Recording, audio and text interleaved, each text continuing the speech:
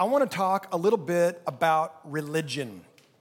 It's been said by a man named David Dark that religion is merely the organizing narrative of your life.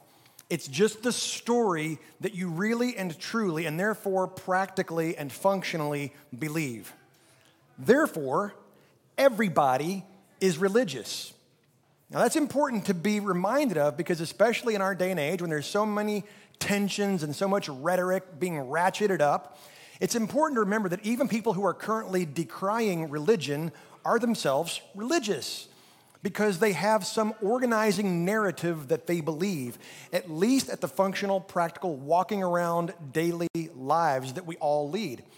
Now, that's really important and instructive for us as Christians to be reminded that we have an organizing narrative. We have a story. And when you've found yourself perhaps over these last few days and weeks, maybe getting angry, maybe seeing something in the news on one particular media outlet versus another, it's important to understand why that's happening. It's because somebody else has a conflicting story with yours, and it begins to invalidate your story. And so we have a tendency to, instead of seeking information for clarity, we seek affirmation. And so that really sort of determines all the different media outlets that we subscribe to or that we don't subscribe to, the conversations and the relationships that we have or that we don't have. Now, for Christians, it's really interesting because although we would claim and profess faith in a sovereign God who is good, many of us, if we're transparent and if we're honest, are rather transactional in our thinking.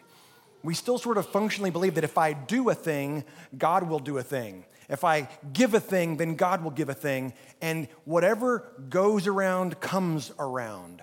But that's actually a false religion. It's nonsensical because it assumes the existence of some organizing cosmic force that does not actually exist. So that's going to lead us to our big idea for the morning, and it goes like this. There's no such thing as karma, but there is a sovereign king. There's no such thing as karma, but there is a sovereign king. And this morning, we're going to hear a wonderful story that really, really highlights that because that has been a fundamental human assumption for millennia. But this passage is going to draw a whole lot of attention to the fact that there's no such thing as karma, but there is a sovereign king. Now, in just a moment, we're going to hear a passage of scripture read from the second floor, and I want to really ask you to pay close attention to what is read, because if you pay attention to this passage, you're going to hear the payoff for the sermon that we're going to have here in just a moment. So we're going to hear from Ashton up on the second floor, reading a passage of scripture to us. Good morning.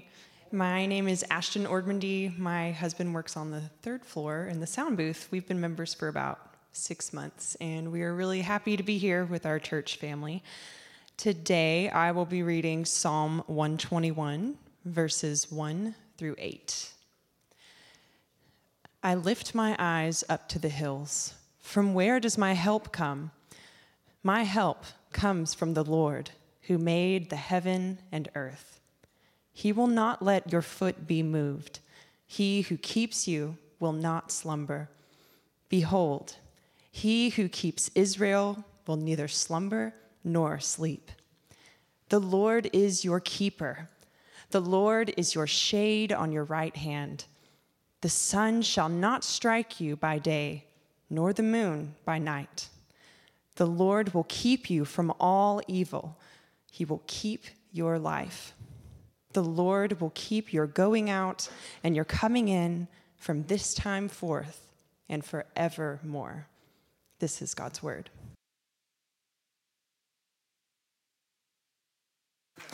I love it when a plan comes together. And one day it will.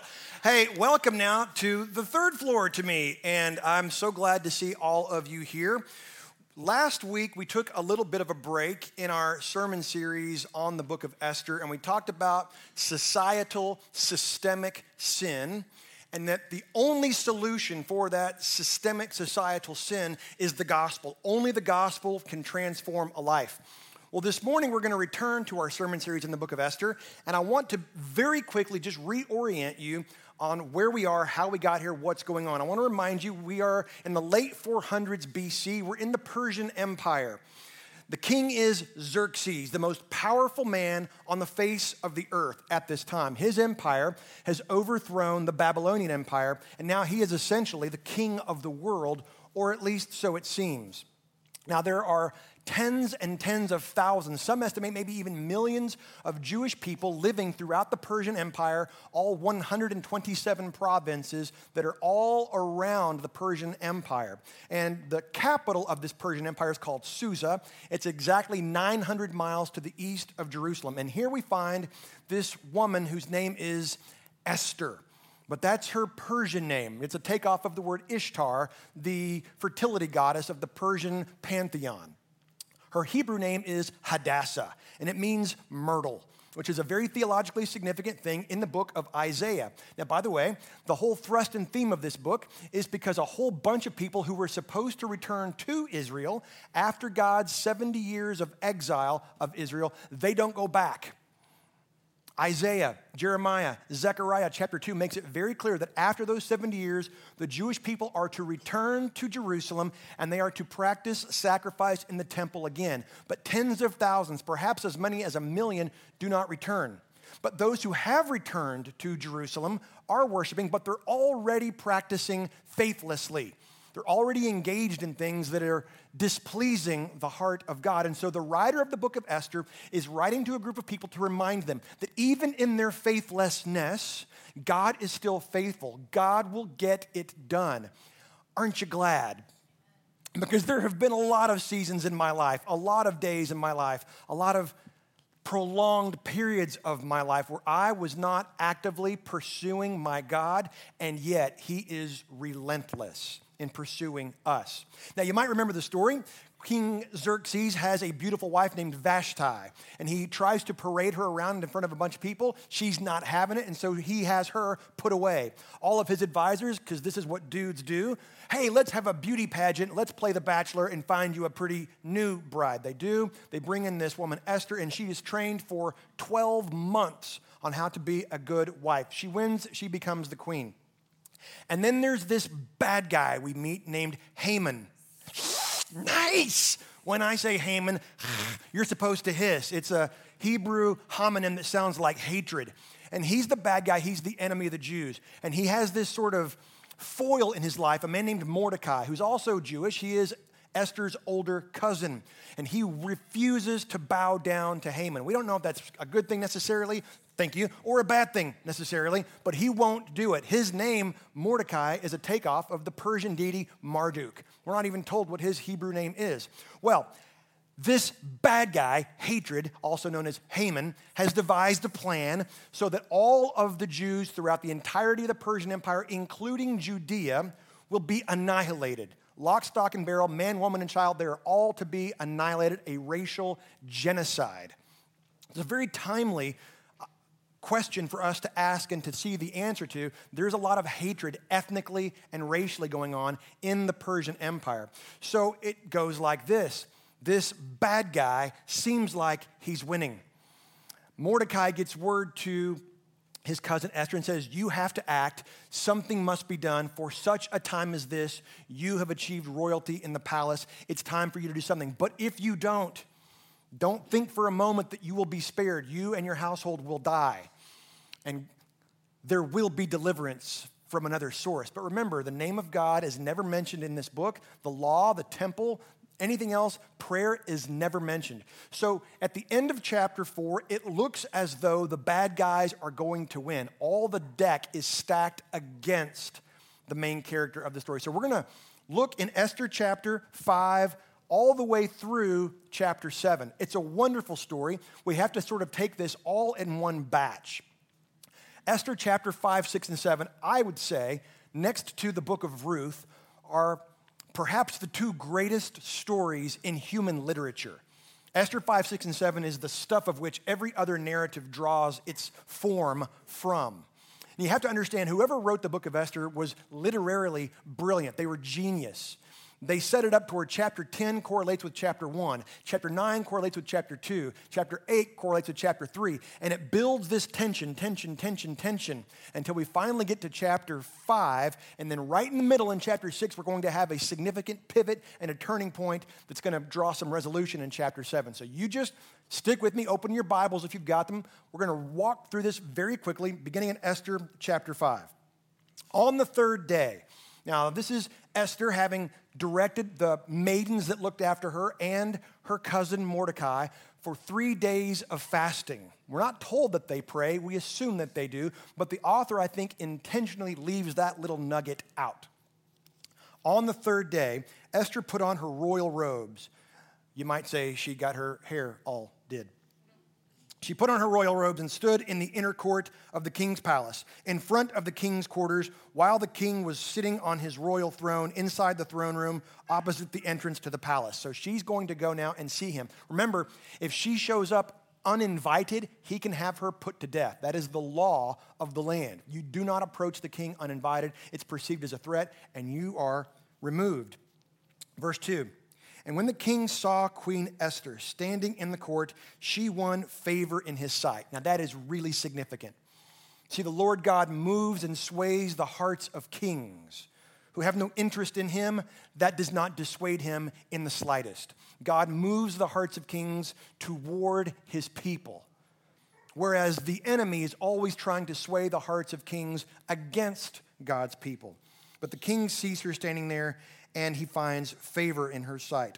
And he held out to Esther the golden scepter that was in his hand. Then Esther approached and touched the tip of the scepter. She has found grace and favor in his sight. She's able to approach. And the king said to her, "What is it, Queen Esther? What is your request? It shall be given to you, even to the half of my kingdom." That's an idiom or an expression in that kingdom in that day. She has an opportunity to spring and to make her request right here. Let's see how she responds. And Esther said, "Hamana, hamana, hamana, hamana, hamana." It's not actually in the text, but that's sort of what happens here. "If it please the king, let the king and Haman come today to a feast that I have prepared for the king." Now, she's got an opportunity to actually make a request, but she doesn't. The writer doesn't give us any sort of indication if that's good or that's bad. We have a tendency to think that it's really clever, crafty, and creative. I'm not so sure. Because remember, the lives of perhaps as many as 1 million people are hanging in the balance, and she delays. This is a pretty significant thing.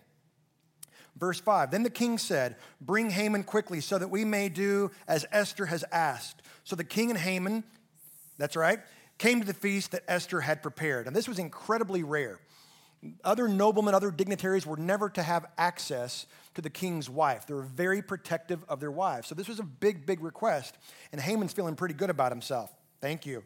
"And as they were drinking wine after the feast, the king said to Esther, 'What is your wish? It shall be granted you. And what is your request? Even to the half of my kingdom, it shall be fulfilled.'" Here's her second chance. What's she going to say?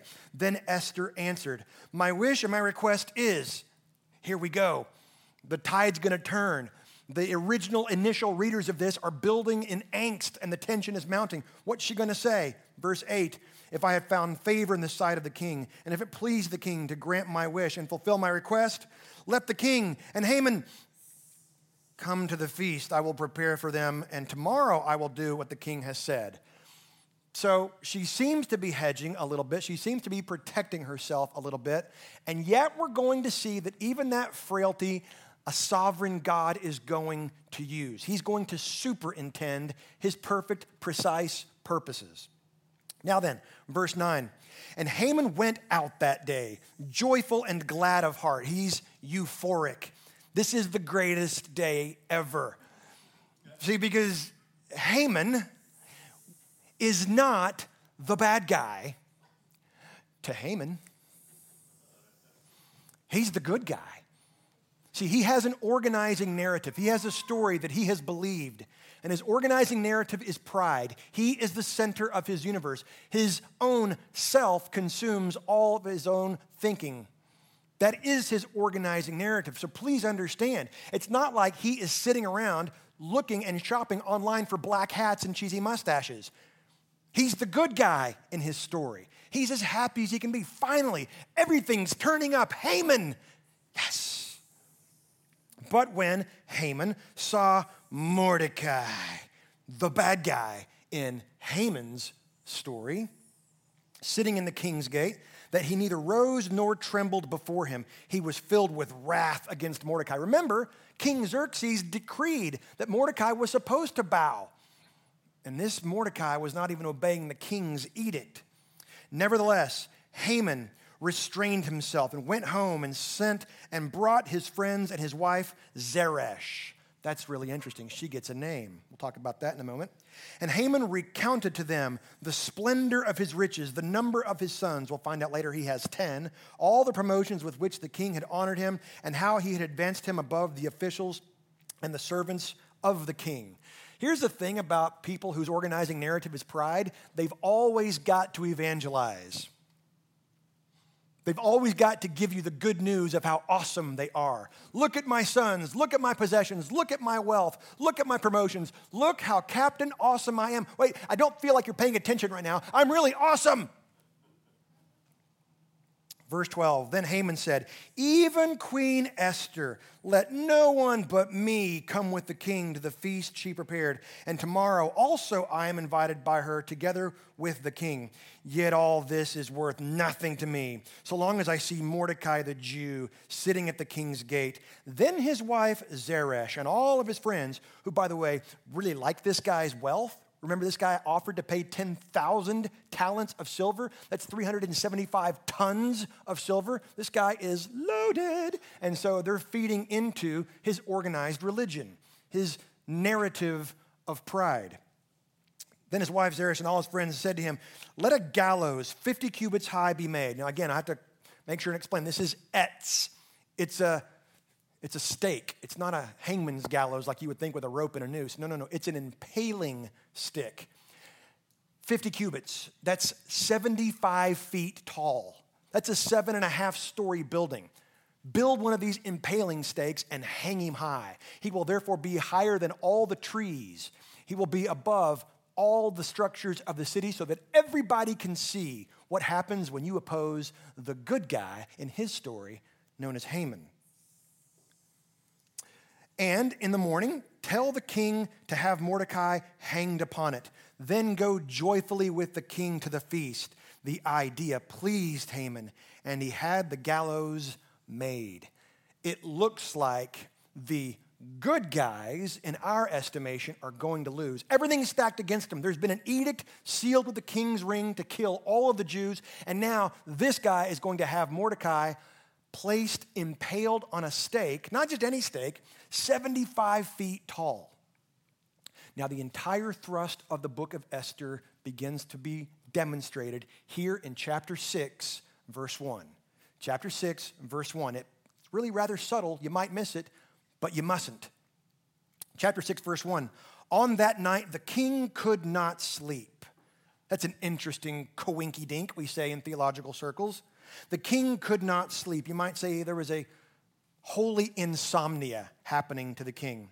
And he gave orders to bring the book of memorable deeds, the Chronicles, and they were read before the king. You remember we heard in Psalm 121, he who keeps Israel neither slumbers nor sleeps.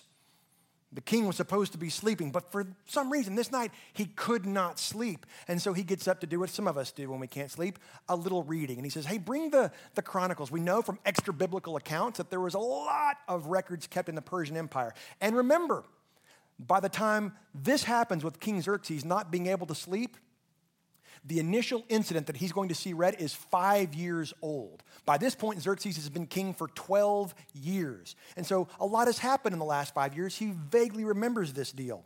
Verse 2, and it was found written how Mordecai had told about Bigthana and Teresh, two of the king's eunuchs, who guarded the threshold and who had sought to lay hands on King Xerxes. Oh, yeah, 5 years ago. I remember something about that. Here are these guys' names repeated again, recorded in history. These inner imperial guards of the inner sanctum had plotted an assassination attempt, and Mordecai found out about it, told what happened to Esther, and his life was saved. And remember that frustratingly, no reward was ever given to Mordecai. Instead, the other guy, Haman, had gotten the promotion. Verse 3, and the king said, what honor or distinction has been bestowed on Mordecai for this? The king's young men who attended him said, nothing has been done for him. And had something been done for him, then what's about to happen would never have taken place. You see, we don't always know what's going on, but there is a sovereign God who always does. This sovereign God knows everything. Verse 4, and the king said, who is in the court? Now Haman had just entered the outer court of the king's palace to speak to the king about having Mordecai hanged on the gallows, the impaling stake that he had prepared for him. So he gets up early. The king's not asleep, he's up reading, and then he hears somebody who's come in. Well, yeah, it's that guy. Haman has come in to say, hey, king, I'm kind of like the man, right? I have everything. I'm number 2 in the entire empire, but there's that one guy. I'm going to have him hanged on this impaling stake that I have made. And the king's young men told him, Haman is in there, standing in the court. And the king said, let him come in. So Haman came in. Dun, dun, dun. Cue the Darth Vader music. And the king said to him, what should be done to the man whom the king delights to honor? And of course, Haman, whose organizing narrative was pride, said to himself, whom would the king delight to honor more than me? And Haman said to the king, for the man whom the king delights to honor, let royal robes be brought, which the king has worn, and the horse that the king has ridden, and on whose head a royal crown is set. Now, I've ridden some nice horses. I've never ridden a horse that was so fancy, it had its own crown. That's pretty awesome. So Haman does not ask for money. He's got plenty of cash. He wants glory. What does the man who is proud always want more of? Pride. He's never, ever satisfied, ever. He's got power, he needs a little more. He's got prestige, he wants a little more. He's got respect, but there's one guy who won't give it to him, and so he needs a little more. And so what Haman suggests is that this person essentially be treated as though he himself were the king, wearing the king's robes, the king's horse, all these things, and paraded through town, led by the most noble dignitary. Well, watch this, verse 9. And let the robes and the horse be handed over to one of the king's most noble officials. Let them dress the man whom the king delights to honor, and let them lead him on the horse through the square of the city, proclaiming before him, thus shall it be done to the man whom the king delights to honor. Then the king said to Haman, I like your thinking. I like where your head's at. Hurry, take the robes and the horse, as you have said, and do so to Mordecai. Oh, baby, the Jew, who sits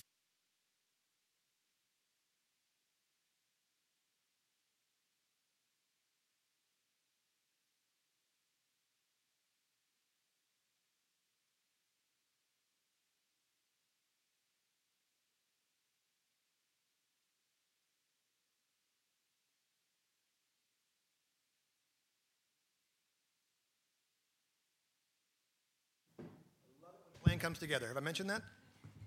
We're nothing if not nimble. So many failure points, and we will explore them all. So Haman took the robes and the horse, and he dressed Mordecai. I mean, can you just imagine Haman's face and the sound it made when his jaw hit the floor? I mean, you're supposed to hear that sound. This is a wonderful story. He dressed Mordecai and led him through the square of the city, proclaiming before him, thus shall it be done to the man whom the king delights to honor. Then Mordecai returned to the king's gate, but Haman hurried to his house, mourning and with his head covered. He's hiding his face because he's so mad and he's so ashamed. Now, this next verse is really interesting. Verse 13, and Haman told his wife Zeresh.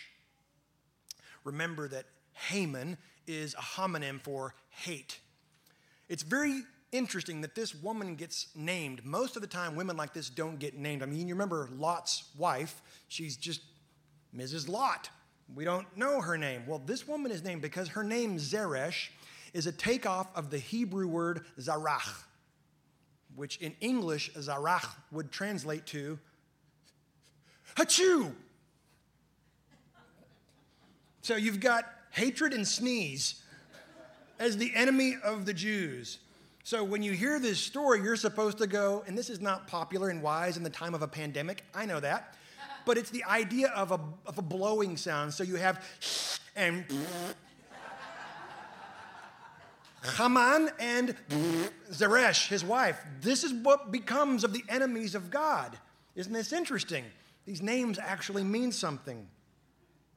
Verse 13, and Haman told his wife Zeresh, sneeze and blow over there, and all his friends, everything that had happened to him. Then his wise men, don't you love that? These wise men, these Zoroastrian astrologers who apparently seen some sign, and his wife, blow, or because they're going to name her one more time, said to him, if Mordecai, before whom you have begun to fall, is one of the Jewish people, you will not overcome him, but will surely fall before him. Where was that counsel yesterday, by the by? They flipped pretty quickly, right?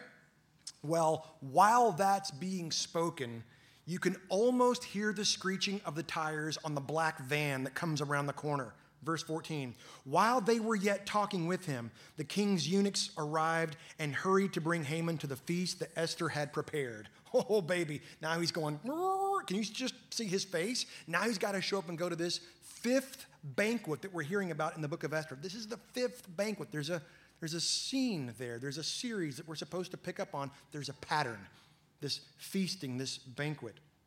So chapter 7, very quickly. So the king and Haman went in to feast with Queen Esther. And on the second day, as they were drinking wine after the feast, the king again said to Esther, Esther, what is your wish? Queen Esther, it shall be granted you. And what is your request? Even to the half of my kingdom, it shall be fulfilled. This is the third opportunity she has had. How is she going to respond this time? Then Queen Esther answered, if I have found favor in your sight, O king, and if I please the king, let my life be granted me for my wish, and my people for my request. For we have been sold, I and my people, to be annihilated, is the word there, to be killed and to be annihilated. If we had just been sold merely as slaves, men and women, I would have been silent, for our affliction is not to be compared with the loss to the king. Then King Xerxes said to Queen Esther, who is he and where is he? Who has dared to do this? Now, can you just imagine his face at this point? Those eyes bug out all the way to here. And Esther said 3 things about him: a foe and an enemy, this wicked hate. Ooh, this is not going to go well. Then Haman was terrified before the king and the queen. And the king arose in his wrath from the wine drinking and went into the palace garden. Now, it doesn't tell us exactly why, but the thought is he doesn't know what he's going to do now. He knows that he has given his signet ring to be the formal final edict of the killing of all the Jews. It's in his ring signet. What's he going to do? He's perplexed. He's flummoxed. But Haman stayed to beg for his life. That is illegal. When the king leaves the room, you must leave the room. You are never permitted to be alone in the room with him. It's thought that perhaps the servants were in there, but the point is, Haman should have gone out immediately, and he didn't. He was pleading for his life from Queen Esther, for he saw that harm was determined against him by the king. You think? Verse 8, and the king returned from the palace garden to the place where they were drinking wine, as Haman was falling on the couch where Esther was. Oh, that's what we call in today's verbiage bad optics. Haman is falling on the queen. This is not going to go well. And the king said, will he even assault the queen in my presence, in my own house? As the word left the mouth of the king, they covered Haman's face. Ooh. The henchmen came in, they threw a bag over his head, essentially, and they carried him out. Now watch this. Then Harbona, one of the eunuchs in attendance on the king, said, moreover, I just happened to know that this guy had a 75-foot impaling stake built in his backyard. Apparently, Harbona was not a big fan of Haman. There's a quick lesson there. Always be nice to people, even if you think they are less than you. Philippians 2, last week we talked about we are to count others as more significant. Apparently, Haman never paid any sort of kindness or respect to Harbona whatsoever. And so Harbona is very quick to say, you didn't ask me, but if you're curious, I happen to know where there just so happens to be a 75-foot tall impaling stake. It's in his backyard. They were going to play tetherball with it. Instead, let's stick him on it instead. We'll make ourselves a giant Haman sickle. It'll be awesome. One of the king's eunuchs in attendance of the king said, moreover, the gallows that Haman has prepared for Mordecai, whose word saved the king, by the way, is standing in Haman's house, 50 cubits high. And the king said, hang him on that. So they hanged Haman on the gallows that he had prepared for Mordecai. Then the wrath of the king abated. This is God's word. It's a wonderful story that seems like turnabout's fair play. It seems like what goes around comes around, but that is never the point of any passage of Scripture. There's no such thing as karma, but there is a sovereign king, and we must always remember when things occur that we don't quite understand, that we don't like, that don't support and affirm our organizing narrative,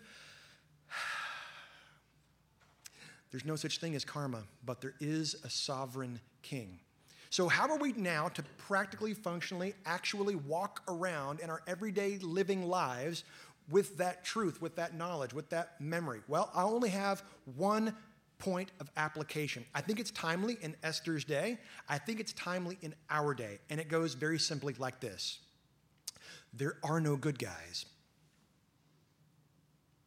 We as Westerners like to put ourselves as the hero in every story, but there are no good guys. There are no good guys. Everybody thinks that they're the good guy. Everybody that you ever encounter, everybody that you disagree with, everyone who just makes you so mad you want to spit, they think they're the good guy and that you're the bad guy. But you're going, I'm not the bad guy. I'm the good guy. After all, I'm me. I'm right because I'm me. My group is right because it's my group. Everyone thinks they're the good guy. But what Scripture's telling us is there is not one who is righteous, Psalm 14. No, not even one. The Apostle Paul will pick up on that in Romans chapter 4. There is not one who is good. You're not the good guy in your story. You're the bad guy. You're Haman in your story. You are, as Peter will say, by nature in Acts chapter 2, a God hater. Now, we've been hissing when we hear that name, but it's me. It's me. I am by nature a God hater. What I deserve is to be impaled 75 feet high. There's no good guys. The only good guy in the story is the one who's not even in the story. Isn't that amazing? And remember, God's no hero. He is a sovereign God. He doesn't swoop in and save the day. He is always at work. He neither slumbers nor sleeps. Here's the crazy thing. Esther's characterized by banquets, and the story's not over. Yes, the bad guy, so to speak, is impaled, but there's still a king's edict for the annihilation of an entire race of people. Lord willing, we're going to conclude our story in Esther next Sunday and see how that's going to unfold. But I want to remind you that for 2,000 years, since the Jewish people essentially constitute, for the last 2,000 years throughout the Old Testament, every single time somebody tried to annihilate or slaughter the Jews, you know what the net result always was? A feast. Pharaoh tried to kill the firstborn children of Israel, and Moses pleaded with him, don't do it. Don't do it. Whatever you proclaim, God will do to you. You see, God often likes to whip people with their own stick. That's what happened to Haman. It's what happened to you if pride is the religion of your life, your organizing story and narrative. Pharaoh, don't do it. And what became of Pharaoh? He lost his firstborn. And we have the feast of Passover. Hundreds of years later, we have this man in the Persian Empire named Haman who tries to slaughter and annihilate the Jews. What we'll find out next week is what ends up coming of that is the salvation, the protection, the deliverance of the Jewish people. And we have the Feast of Purim, which Jewish people to this day still celebrate and commemorate. About 300 years after that, a Greek general named Antiochus Epiphanes tries to slaughter all of the Jews, and he splatters pig's blood in the temple. And we have, from the deliverance of that, the feast and the festival of Hanukkah. And then about 120 years after that, there comes a man named Jesus, who is true Israel. the Son of God, who didn't get what he deserved. He got what I deserved. And they hanged him on a tree because he became the hatred that I am. And we have a feast called communion, the Eucharist. Because when that judgment was poured out on him that I deserve, it was the guarantee that I will never have to experience that which my Haman, my hatred, merits.